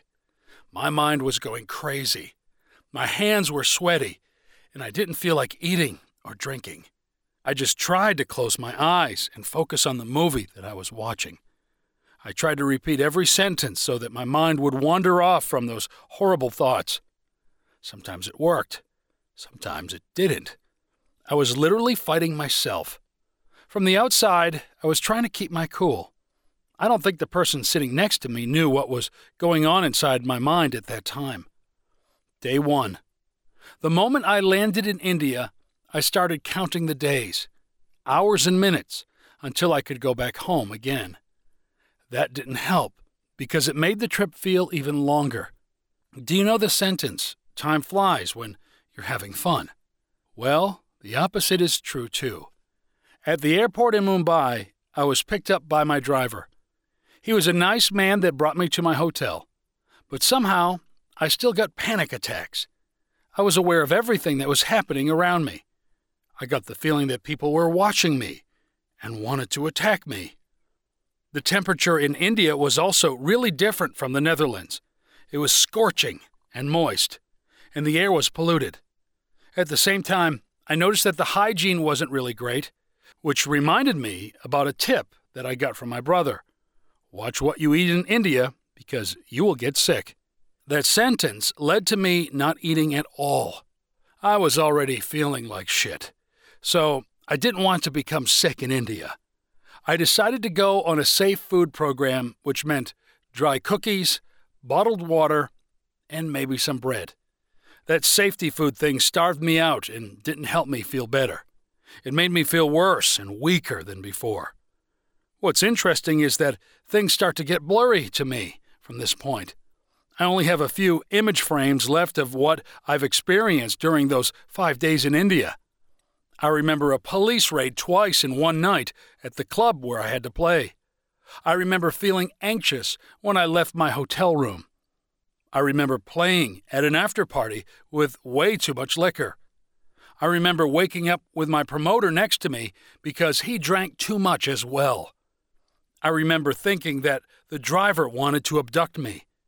I remember being pulled over by the police because they said we drove through a red light when we really didn't. Well, there's a few more, but I forgot most of it. Somehow, that just wasn't saved in my brain. Of the things that I also remember is that every moment when I was alone in my hotel room, which was most of the time, I tried FaceTiming my girlfriend or mom. I was feeling so lonely that I wanted to have someone near me that I trusted. We didn't even have to speak to each other. The fact that FaceTime was on and that they could see and hear me was enough. I was feeling unsafe, and this helped me feel safer. Somehow, I managed to play all of the gigs. I wanted to go back home every minute of the tour, which made that tour feel like a month while it was just 5 days. To top things off, I got sick on the last day. When I arrived in the last hotel for the tour, I noticed that it was a really luxurious hotel. Everything looked clean. The food looked amazing. And I was starved as hell. So what do you think I did? I attacked the buffet. I was feeling starved, so I dove into it and ate as much as I could at that moment. That night, after my gig, my stomach started to rumble. And that's when I knew I made the wrong decision. I had to go to the toilet every 30 minutes since I had to throw up a lot and had severe diarrhea. Luckily, this happened on the last night, but I still had 24 hours left in India. Those 24 hours were long. Again, I was FaceTiming with my girlfriend or mom and asked them to come to pick me up at the airport in Amsterdam the next day. I didn't want to be alone when I came back. That's how bad I felt. I laid in bed the whole last day, watching Netflix and FaceTiming before it was time for me to leave. Just one small problem. I was still sick. I had to go to the toilet every half hour, and that kept on going for the rest of the night as well. At the airport and the airplane, I kept becoming sicker and sicker. When I landed back in Amsterdam and saw my mom waiting for me at the gate, I burst into tears. I felt like a little kid that was abducted from his family for a year. The only thing I wanted to do was cry, and feel like shit about myself. It was hard for me to describe my feelings and story to my mother in the car ride back because I somehow blocked everything. The only thing I knew was that this was really bad, and I needed to get back on my feet soon because it was only May and my summer was fully booked, so there was a lot more from where that came from. Canceling the tour. The rest of the summer, I kept feeling like shit every time I had to play. As soon as I sat down in the car next to my tour manager, anxiety kicked in. We talked a lot about it during our rides together, but that didn't help. I couldn't find out what the problem was. I decided to visit a psychologist to see if she could tell me what was wrong. After a few visits, I knew what panic attacks were and how to deal with them. That helped me a bit in the flights whenever a panic attack occurred again, but it didn't fix my problem. At the end of the summer, I played in Ibiza before my last tour. 2 weeks of touring through Asia. That was not what I was looking forward to. I felt like I had been stretching myself physically and mentally to the maximum for the past few months. I had already managed to continue DJing and traveling for a few months while feeling pretty bad, and I wasn't sure if I was able to handle this Asia tour on top of it. I kept having hope and trying to find the motivation, but I wasn't able to do it eventually. In September 2014, I collapsed mentally and physically. I woke up on the morning that I had to leave for my 2-week Asia tour. My energy level was already drained because of the months and weeks before that had been heavy for me. I thought I could find the motivation and energy to do this tour as well. But when I woke up, I knew enough. I just didn't want to get out of bed because I didn't want to go into that airplane and do the tour. I kept crying and decided to call my mom for help. "What am I supposed to do now?" I asked her. She answered the only sentence a good parent would give in a situation like that. "Stay home and get some rest." And so I did. I called my manager and booker and told them that I wasn't able to go on tour. Everything needed to be canceled last minute, which meant that most costs that were already made, flight tickets, etc., were for me. "Are you sure you want to cancel the tour? There will be some consequences because it's so last minute. You have to understand that," my booker said. "Yes," I replied, crying. "I don't care what needs to happen, but I'm not getting on that flight." At that moment, I didn't care anymore. To me, there was only one option, and that was staying at home. I still remember the second when I hung up the phone and officially canceled the tour. An enormous amount of weight fell off my shoulders. I also knew that this wasn't the end of the story. It was time to dig deeper into the core of what caused this feeling inside of me. I must say that the business problems at that moment weren't that big of a pain in the ass. Aside from the money that I had to pay back, which killed my savings, I didn't really experience anything else. Just recently, in 2019, I ran into one of the promoters that booked me on that tour. I haven't spoken to him ever since that moment, so it was nice to catch up for a while. He told me that I had put him in a bad situation because my problem became his when I decided to cancel the tour. That gave me a bad feeling. It was never my intention to hurt someone else with my decisions, but this was a decision that I had to make for myself. 2015. The year started badly for me. I was still feeling like shit. And after a few visits at the shrink, I still didn't feel like I was making progress. The panic attacks kept on kicking in, especially when I was feeling bad after a heavy night of partying or drinking.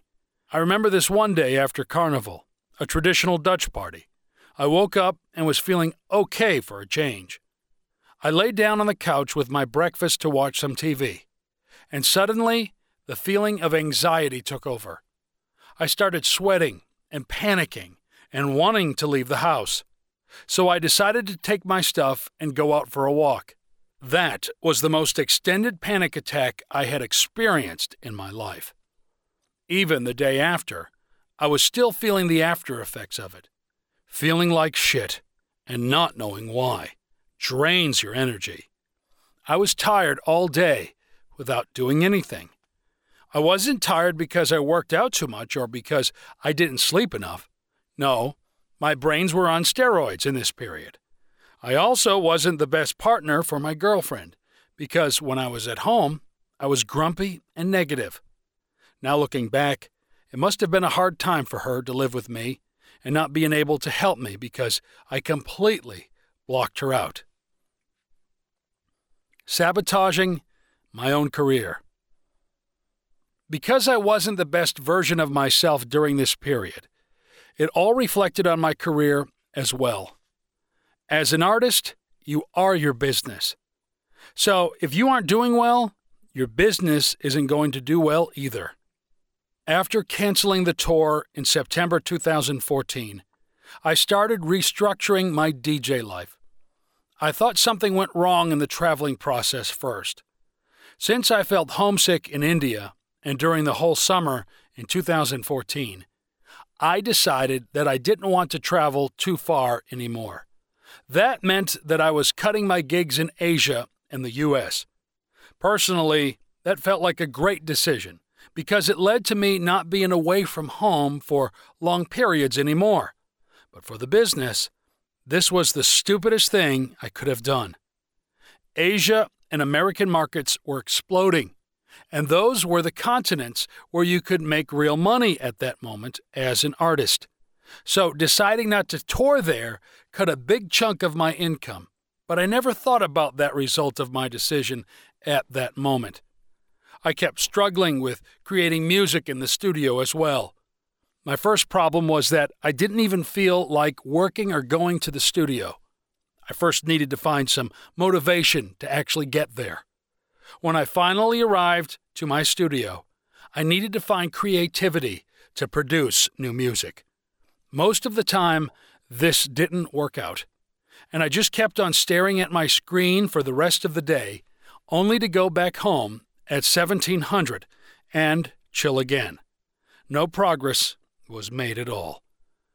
Do you know that feeling of refreshing Facebook over and over again until you realize what you're doing? That was me. My manager and booker were also left in the dark. I only communicated the necessary with them and instructed them to follow my orders if I wanted to change something, like canceling out Asia or the US. They didn't know what was going on aside from the fact that they knew that I was feeling horrible. That was a bad decision. If they knew how I felt and what my emotions and thoughts were at that moment, it would have made the collaboration between us a lot better. A manager and booker work on a percentage base, which means that the more you earn, the more they receive. So the minute I started to cut out markets like Asia and the US and wasn't productive in the studio anymore, they began to earn less on me as well. That led to me not being priority number one for them anymore, and I couldn't blame them for it. They have to make money too. As soon as their artist isn't making money anymore, they have to get it somewhere else. That doesn't mean that they don't contact you anymore and let you die without doing anything, but I got it from a business perspective. The personal perspective told me that those people should still contact you to see how you're doing and what they can do to help. Because my income was getting less and less, I started to make weird business decisions. It's a classic mistake. I felt like a cornered animal that only had one option left: fight for his life. I started to accept all remix requests, even if it was for low fees and I didn't feel the original track. I began to release on labels that didn't fit my artist profile, but since they were the only one that wanted to release my music, I'd go with it. I started to take on gigs that weren't satisfying me, etc. Bad decision after bad decision was made, which caused me to feel even more disconnected from my own artist brand. New challenges. Since my music career wasn't doing too well, I started to look for another project to focus on. I needed something new, something fresh that could take my mind off all the shit that was going on in my life. At that time, my label, Dubbed Records, was still active and still releasing music, although the label also suffered under the circumstances. I decided that Dubbed was going to be my new project to build on and expand. Together with a friend who had a lot of great ideas for the brand, we decided to go onto this journey together. We spent hours and hours on building a new brand from Dubbed. We created our own clothing line, organized multiple parties, and tried to sell self-created artworks. This project gave me a great motivational feeling because for the first time in a long period, I felt like I had a purpose again. I had a reason to wake up and get out of bed. Still, my music career was bleeding, and I didn't care. I started to feel that I was done with my music career. I couldn't find the passion anymore that got me into this whole thing. I felt like the fire inside me had died entirely. I didn't want to play anymore. I didn't want to travel anymore. I didn't want to release new music anymore. I was done. After a few visits to a shrink, a friend of mine told me that maybe going to a career coach might help me. I had never heard of such a thing before, but I was so clueless at that moment that I was ready to try everything. I was also doing yoga to see if that would calm me down, but so far, no success there. Eureka! I was ready to go to my first meeting with a career coach, and I didn't have a clue what to expect. What was this man going to tell me that could help me with my problems? It's not even career-related, I thought. I parked my car, walked to the building where the coach was located, and entered an old house. I was told to wait in the waiting room, and while I was waiting there, I noticed numerous books around me about career decisions and self-help. This was new to me. I felt like I landed in some kind of spiritual house, and if there's one thing that I'm definitely not, it's being spiritual. The thought of me feeling better because this man started to decline. A door opened, and I was invited to come upstairs. 2 stairs up, and we arrived at the attic where there were 2 sofas, some boxes, and a whiteboard. He offered me to take a seat, and so I did. I started to feel a bit nervous because I didn't want to explode in tears in front of this man. In the last few weeks, I felt like I could cry all day long, but I kept those emotions in and pushed them back. We started to talk about why I was there and what he could help me with. I kept my cool. After approximately 45 minutes, he asked me to stand up and to hold the pillow. Think of this pillow to be all your negative emotions and feelings, and hold it close to your chest, he said. In my mind, I had to laugh. What was he thinking? I thought. I stood up, took the pillow, and pushed it against my chest, thinking about all the shitty things that were going on in my life and all the negative feelings that I had every day. I had to breathe heavily for a couple of seconds, and then he told me to throw away the pillow whenever I was ready. Again, I thought that he was crazy. What could a pillow do? I didn't believe in this shit. A few seconds later, I was ready to throw away the pillow, and I burst out into tears. I still can't explain how it felt, but it all came out. After crying for a few minutes, I sat back down and took a sip of my water. How does that feel? He asked. Feels like I just lost 100 pounds, I answered. It really did. A few sessions later, I was asked to take a personality and career test by my coach. I had to answer multiple questions. You know, those questions that are all the same, but they rephrase them each time. This was one of those tests.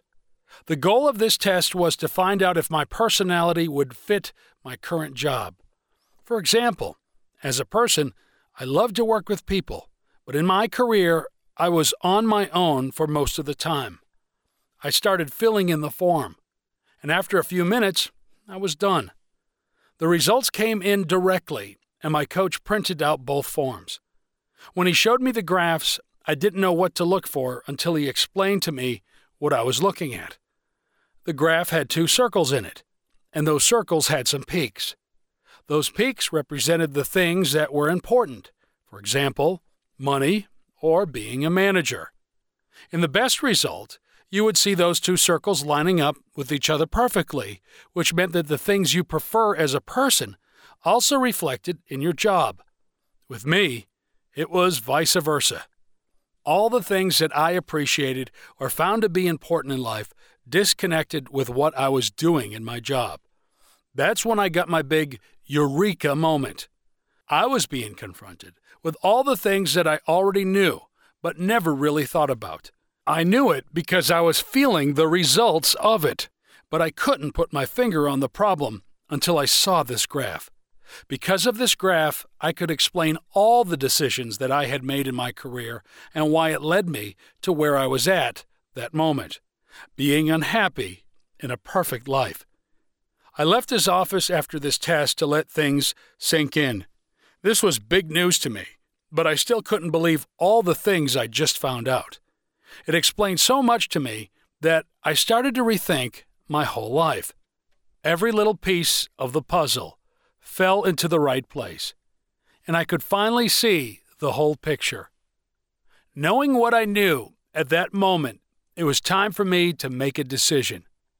I knew I wasn't happy in my music career, and that the last year and a half was terrible. I tried to make it more comfortable for myself to maintain what I had, but it all ended to the same thing: my feeling unhappy as hell. I was lost in a maze where I would try every possible way to escape, but each path seemed to be a dead end. That feeling exhausted me. I didn't want to fight anymore. I was done trying, and with the results of that test in the back of my mind, I knew that this career wasn't a long-term plan for me anyway. That's it. I quit. This was the moment when I started to get into my mourning period. I had to say goodbye to something that I loved, and that was hard to digest. I was used to waking up in the morning, grabbing breakfast, working on music, playing in the weekends, and making a living from it. I quit my school to pursue my dreams, and what did I have left now? Nothing. After a few weeks of thinking, my thoughts kept coming back to the same answer. I had to quit.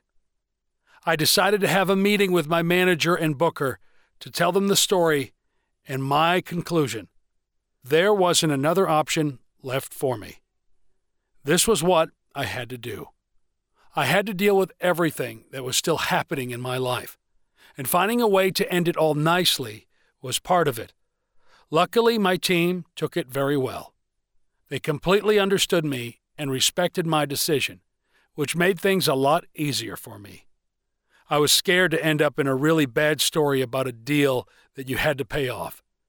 At that moment, my savings were running low because I hadn't really made any money in the past year, and I had spent money on the canceled tour. My bank account was taking a lot of hits lately, and I couldn't take much more.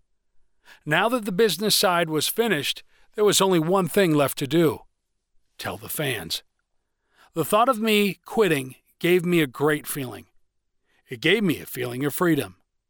Somehow I felt trapped in my own life for a few years, and I finally got a way out.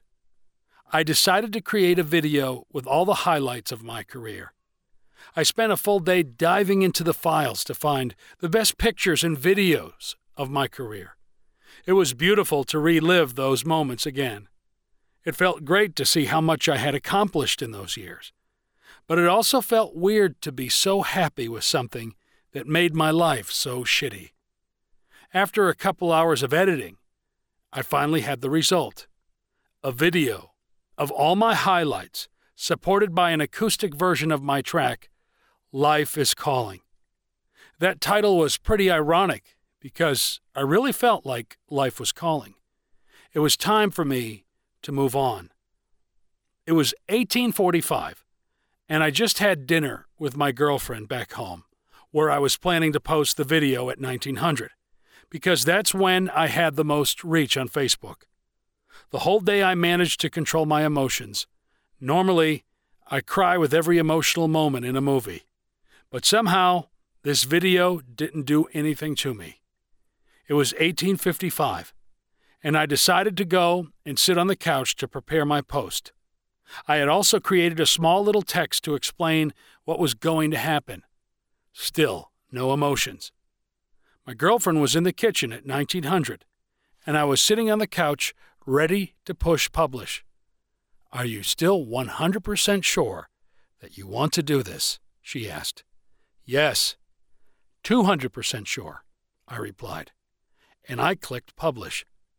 The moment I hit the button, I burst out in tears, and that freaked out my girlfriend pretty much. "What's going on? You're still sure you want this, right? Why are you crying?" she said. "Yes, I'm really sure about it, but somehow it feels like," I said. "It feels like what?" she asked. "It feels like I am burying myself," I replied. That moment and feeling is still etched in my brain. The moment I pushed the publish button, it literally felt like I was burying myself and was witnessing my own death. It felt tragic and relieving at the same time. A few minutes later, I calmed down, and I still was happy with my decision. The door was finally closed behind me, and now it was time to go. Time for a new chapter in my life.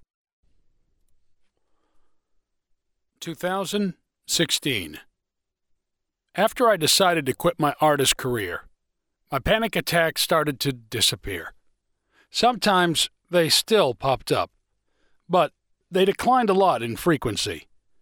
Funny enough, I always thought that the industry would turn itself against me as soon as I would put out the video. Somehow, this topic of burning out as an artist still felt taboo. That's why I was blown away by all the kind messages that I received from not only fans, but also people from the industry. I had never expected them to care about me that much. It meant so much to me to see that they actually cared about how I was doing. They also started to ask what happened, because no one really knew what was going on deep inside me. Something's off.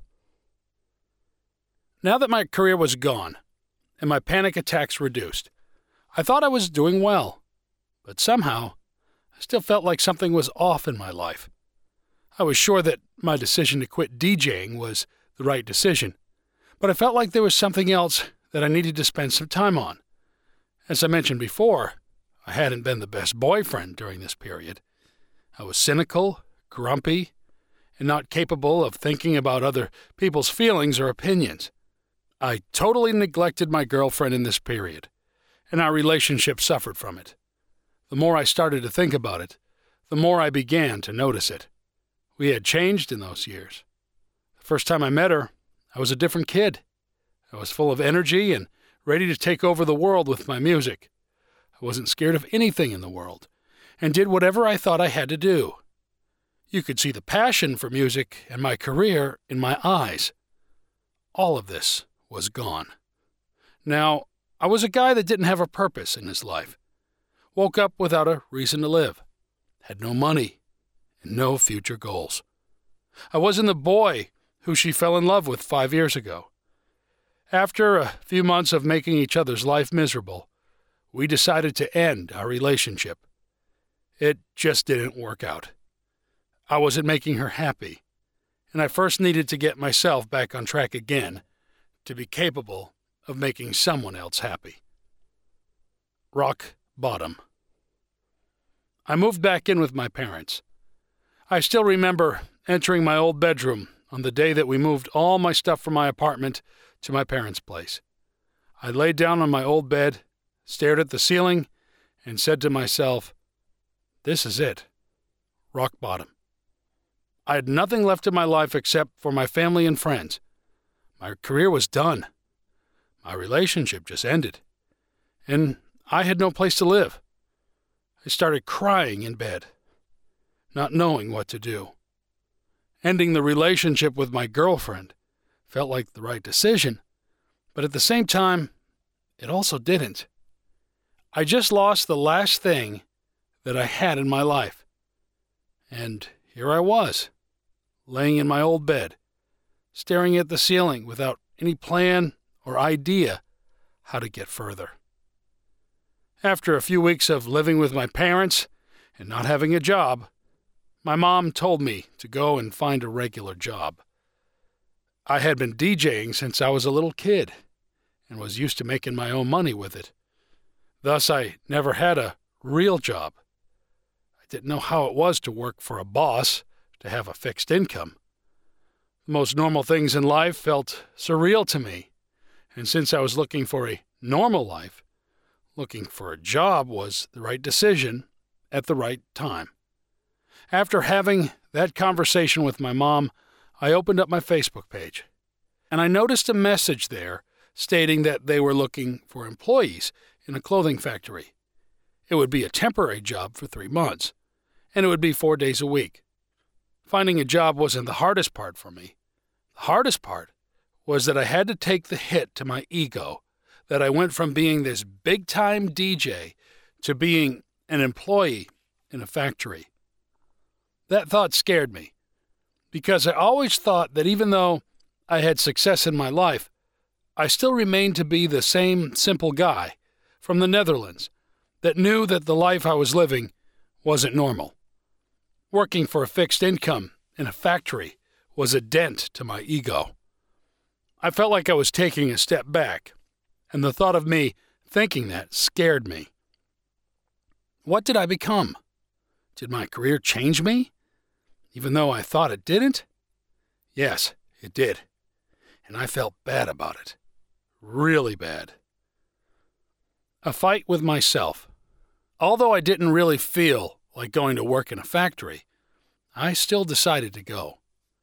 One of the thoughts that helped me make this decision was that I had nothing to lose. I already had nothing. I woke up early to get ready to get to my first day of work in the factory. I prepared my lunch and stepped in my car. I knew that one of the 2 people working there was a woman that I knew. It was the mother of a boy who was in my old soccer team when I was a little kid. Her husband was my football coach for a while and knew who I was too. The fact that I knew someone who worked there freaked me out even more. What would she think of me? Would she think I'm a loser? Would she laugh about my situation? Once I arrived at the factory, I rang the doorbell, and a man let me in. This was the other person working there, and later on, that man was the person I would be working with for the upcoming 3 months. I entered the lunchroom, where the woman I knew was already waiting for me. She obviously remembered me and started talking. "Hey, Joey, it has been a long time. How are you doing? Funny to see you here. My boys already asked me if it really was you coming to work here. They didn't believe me because a big-time DJ like you shouldn't work in a place like this." Ouch, that hurt. Everything I was scared of happened in the first minute I came in. My ego was taking hit after hit, and I didn't know how to handle it. I just kept smiling and being nice, but deep inside, I was dying. I just wanted to leave and never return. A typical day in the distribution center looked like this. We came in around 0800, had coffee together, worked until 10, had coffee again, worked, lunch at 1300, worked, coffee at 1500, and at 1700, we were done and ready to go home again. The only job I had to do there was but pricing stickers on the clothing that came in. On a typical workday, thousands of pieces of clothing came in, and I had to price them, divide them under the affiliates, and sometimes I had to bring them as well. During the whole day, I was standing next to the man who was running that distribution center for over 25 years. So you ended up talking a lot. This man was in his 40s and had been working for the same company for over 25 years. This to me was special because I could never imagine myself doing that. I would go crazy. After a few days, I started to connect well with the kind man. We had great conversations about everything and nothing, sang along to songs on the radio, and talked shit on everything we didn't like in life. During these conversations, we also talked a lot about my life. One of the things I remember him asking me was, "How does a guy like you end up in a place like this?" Well, that was a great question, and food for thought. I started explaining to him about my life, and he was obviously intrigued to hear all the stories I had to tell. The world I was living in was so different from the one that he was living in. I told him about the successes in my career and the people that I worked with. That impressed him, but still, he had this burning question. How did you end up here? When I told that part of my story, it all became clear to him. I also told him that I was lost in life and didn't know what to do next, since I never graduated or had any other experiences in different work fields. I told him that this was a temporary thing for me because I wanted to feel how it's like to live a different life. He respected me, and I respected him after hearing his story as well. After a few weeks, I really started to get along with him. We had a great time working together, as well with the mom of my old friend that was still working there. We had a lot of fun during the day, worked hard, but also had deep conversations about life. These people helped me get back on track again. The clear and open vision they had in life helped me see things differently. It gave me a different perspective on my own life and how I approached it. In combination with the work I was doing all day long, this job was perfect for me at that moment. I had nothing to worry about. Had a fixed income, worked from 8 till 5, 4 days a week, and when I was done, my phone didn't ring, no email came in, or no one texted me. I calmed down and found back the quietness in my life. I finally felt like I had balance in my life again. Because I had all the time in the world to think about my life during this job, I also had time to think about my next step. I really liked this job, but I also knew this wasn't my dream job, so what should I do next? Do I still want to work in the music industry? Can I do something else without a piece of paper? Getting back into the music industry. After working in the distribution center for 3 months, they asked me to stay a bit longer because they needed the help and I liked working there. I didn't have anything else to do, so I decided to stay. A few months later, a friend of mine from the music industry approached me. He was working at a record label and informed me about the fact that they were looking for a project manager. I immediately replied, and since I already knew the owner, because I had released a couple of songs there in the past, I was invited for a job interview. The interview went great. We had a great connection. And since I was so experienced in the music industry and was excited to learn something new, they hired me. After 6 months of working in the distribution center, I went back to working in the music industry, this time in the background. Artist coaching. During this period, I also started thinking about my own career.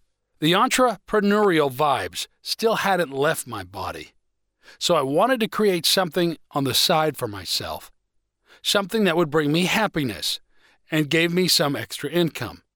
In my own career, there were a lot of moments where I could have needed help from someone that was experienced and who knew the music industry, some kind of mentor. I could have also used someone that might have prevented me from making the wrong decisions, especially at the end of my career. I could have also used someone neutral in this industry. Since everyone was working on percentage-based fees. No one could really be neutral when it came down to making decisions. At least that's how I always felt about it. I decided to combine all these things with a few more and became a coach. The idea of a coach came to me because the career coach really helped me, and that got me thinking why there wasn't a person like this for artists specifically. I started Googling and found out that it just didn't exist, at least not in the form that I wanted it to be. And that's when I decided to start a new company called Artist Coaching. I started to rebrand my social media pages to my new Artist Coaching brand. I also began to create content around topics that artists were struggling with in their career. And after a few days, the first clients came in. In the beginning, it all felt a bit weird. I didn't really know what to expect, and the first clients didn't really seem to be interested in coaching, but more in meeting me. I still remember one of the first clients. I opened up Skype because our meeting was scheduled at that time, and I called my client. The moment the video went on, he started screaming and yelling from excitement, not believing it was really me who he was talking with. It wasn't someone who was interested in my coaching services, but he wanted to have a chat with his favorite artist. I needed to find a way to make this change, and I knew it was going to take some time for people to understand that things have changed for me now. I kept doing what I was doing, created a shitload of content, and interacted with everyone online. At one point, I remember doing coaching calls on my way back in the car from my current job at the record label. Things were getting a bit too busy because my evening and weekends were now dedicated to coaching, and that's not what I wanted. I wanted a life where I could be off in the weekends and spend time with my beloved ones. That's the whole reason why I decided to quit my artist career, and now I was doing it again. It was time to make another decision. 2017. Decisions. In September of 2017, I had another difficult decision in my life. I was working as a freelancer at a record label, which I really liked. I worked with the staff and in the background of the music industry, but something was still off. I was missing the feeling of having something of my own and having the freedom to be in charge of my own time. I wanted to be an entrepreneur again, and the fact that my coaching was doing so well allowed me to make a decision. After working at the record label for precisely 1 year, I decided to go all in to my coaching business. I was making just enough money to pay my bills, but there still was a risk to it. I needed more time because I wanted to create more content and get more clients in, but my current job was blocking that opportunity. The moment I resigned from my job, I felt free again. Not because the record label treated me bad or anything, but because now I was back in my old habitat, a world where I could decide what to do, when and where to do it. I had a lot of time again, so I started to create even more content, and that's where things took off even more. More clients came in, and my business exploded. At the same time, I also decided to move in together with my new girlfriend, who I met a few months before. Both my private life and career were back on track, and I started to feel like myself again. I started reading a lot more about mental health and overall happiness. I still wasn't done with exploring what happened to me. I had answers to a lot of my questions, but not all of them, and my body and brain kept surprising me with actions that I didn't expect. I wanted to find answers for everything that was happening, and for the first time, I actually managed to get them myself. This was a weird experience for me, because I never liked school and I never liked studying. But now, I actually did. I was intrigued by all the stuff I found out about the human body and brain. I decided to create a life for myself, created my own decisions, and on my own terms. 2018. Life changed a lot for me in the past few years. My career had changed. My relationship had changed. And I changed as a person. I had learned so much stuff about myself, my brain, and body that helped me to get through this and build an even happier and better life. This year I was becoming a dad of a little girl. Crazy how life can go, right? If you had told me 3 years ago that I would be an artist coach with a different girlfriend and a daughter, I would have laughed, but somehow it all happened, and I'm happy it did. My business is doing well, and I keep on developing my skills. I decided to study again and get better as a coach. I continue to read and listen to audiobooks. I even get to travel again for work, but now I don't have to play. I get to talk and spread my experiences and knowledge about the artist life. I've picked up my workouts again and have started to work more and more on my health. Not only physical health, but also the mental part. I'm feeling stronger and happier than ever, and I'm ready for what's next to come. My life didn't go as planned, and that's okay. What was wrong? When I started DJing as a little kid, I never thought about how this could end. I was an enthusiastic young guy who liked music. I never thought about touring the world, making money with music, or releasing my own music. I had no goals. I just wanted to learn how to DJ and play at parties. Because of all the minor successes that I had in my career, playing in my hometown, getting signed on a big label, playing in different countries, etc., I started to become a successful artist in a real slow tempo. I never really realized what happened until a few years ago when I already quit DJing. I still remember the feeling that I got when I decided to quit. It felt like I had stepped out of a moving train, a train that I had entered 10 years ago, started driving, and now, 10 years later, felt like I was lost. The moment I decided to quit school and go all in on my music, I decided to convert my hobby into my work. But that's not how I had experienced it at that moment. I thought it was a great way to make money with something that I love to do. The minute music became my work, something changed. To me, the most significant change was the financial pressure. Now, I really had to make money and earn a decent income out of it because there were bills to pay and a future to build. That financial stress killed me. I am a guy who refreshes his bank account 10 times a day to be sure to know what's going on. Having a buffer and a stable income was essential to me, but I found out about this too late. An artist's life is everything but stable. I never had a moment in my career where my income was stable enough, and that freaked me out. I was stressing each month about the financial part, and that reflected on my creative input. Here's the biggest thing that went wrong. As an artist, you create a second personality inside yourself. You name it and start performing with it.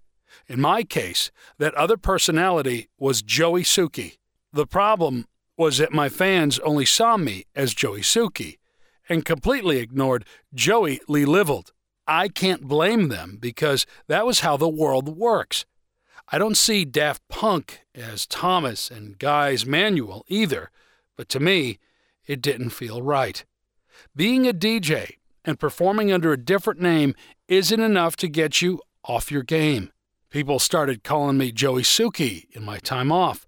Each private party that I attended, the conversations were about JoeySuki. How was your weekend? Where did you play? What's next to come for you? Just a few questions that were asked to me regularly. Again, I get why people would ask these things because they were genuinely interested in my life. The problem was, it wasn't my life. It was JoeySuki's life. Each conversation that I had in my private and business life were built around JoeySuki. It felt like Joey Lee Liveld didn't even exist anymore. JoeySuki took over during the years. Joey Lee Liveld ceased to exist, and everything in my life was built around my artist brand. I completely got disconnected with who I was as a person. I was living like I was a brand, neglecting my own personality. because I was DJing under the name JoeySuki for such a long period, over 10 years. My subconsciousness started to give me signs that something went wrong, hence the panic attacks. I ignored the first signs, but after a while, they became too heavy. I was forced to listen to them. Something went wrong, but I couldn't put my finger on the problem. When I started to dig deeper into myself after getting the ultimate sign from my subconsciousness, the burnout, crying in bed, and not being able to go on tour, I found out so much about myself that I started to feel like I had to get to know myself again. I completely forgot what made me happy, what my hobbies were, or what I liked to do in my spare time. If you asked me what JoeySuki wanted, I would have hit you with my goal list. But when it came down to Joey Lilleveld, I blacked out. Somehow, during those years, I created an internal conflict between those two personalities. It literally felt like I was a schizophrenic. After deciding to quit, I entered a period of finding myself. This sounds really vague, but I can't seem to find better words for it because that's what it was. I needed to find Joey Lilleveld again and find out what he liked, what made him happy in life. And that was a tougher job than I had expected. Knowing what I know now, I would have done so many things differently in my career. I would have started with the things that I've ended with, getting to know myself better. I was making decisions in my career that were based on other people's opinions, just because I didn't know who I was. The minute you start doing that, it's done. You won't notice the result of such a bad decision in the short term, but in the long run, it will come back and hit you in the face with a chair made of steel. As an artist, knowing who you are is one of the most important things to have. If you know who you are and what you represent, you will be able to build the strongest artist brand and become the biggest artist in the world. Releasing your music, posting on social media, or performing at gigs will suddenly not be a problem anymore because you don't care what other people think about you. You know who you are, and that's all you need to know. You do you. Life lessons learned. Looking back at my artist career, I can say that I've learned some valuable lessons from what I've experienced. I would like to share the most valuable ones with you. 1. You are priority number 1 in your life. No matter what happens, take care of yourself first. Think about what happens with casualties in an airplane when the air masks drop down. You first have to save yourself before you are capable to help someone else. 2. You are the only one that has to live with the consequences of your decisions. Every decision you make in your life will have consequences, positive or negative. Always be aware of the fact that you are the only person who needs to live with those consequences. There's no one else to blame. 3. Everything is stupid until it's not.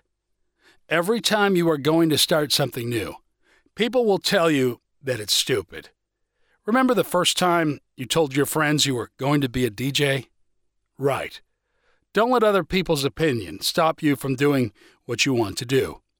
Once you've achieved your goal, people will see it's actually not stupid at all. 4. Surround yourself with people that add a positive value in your life.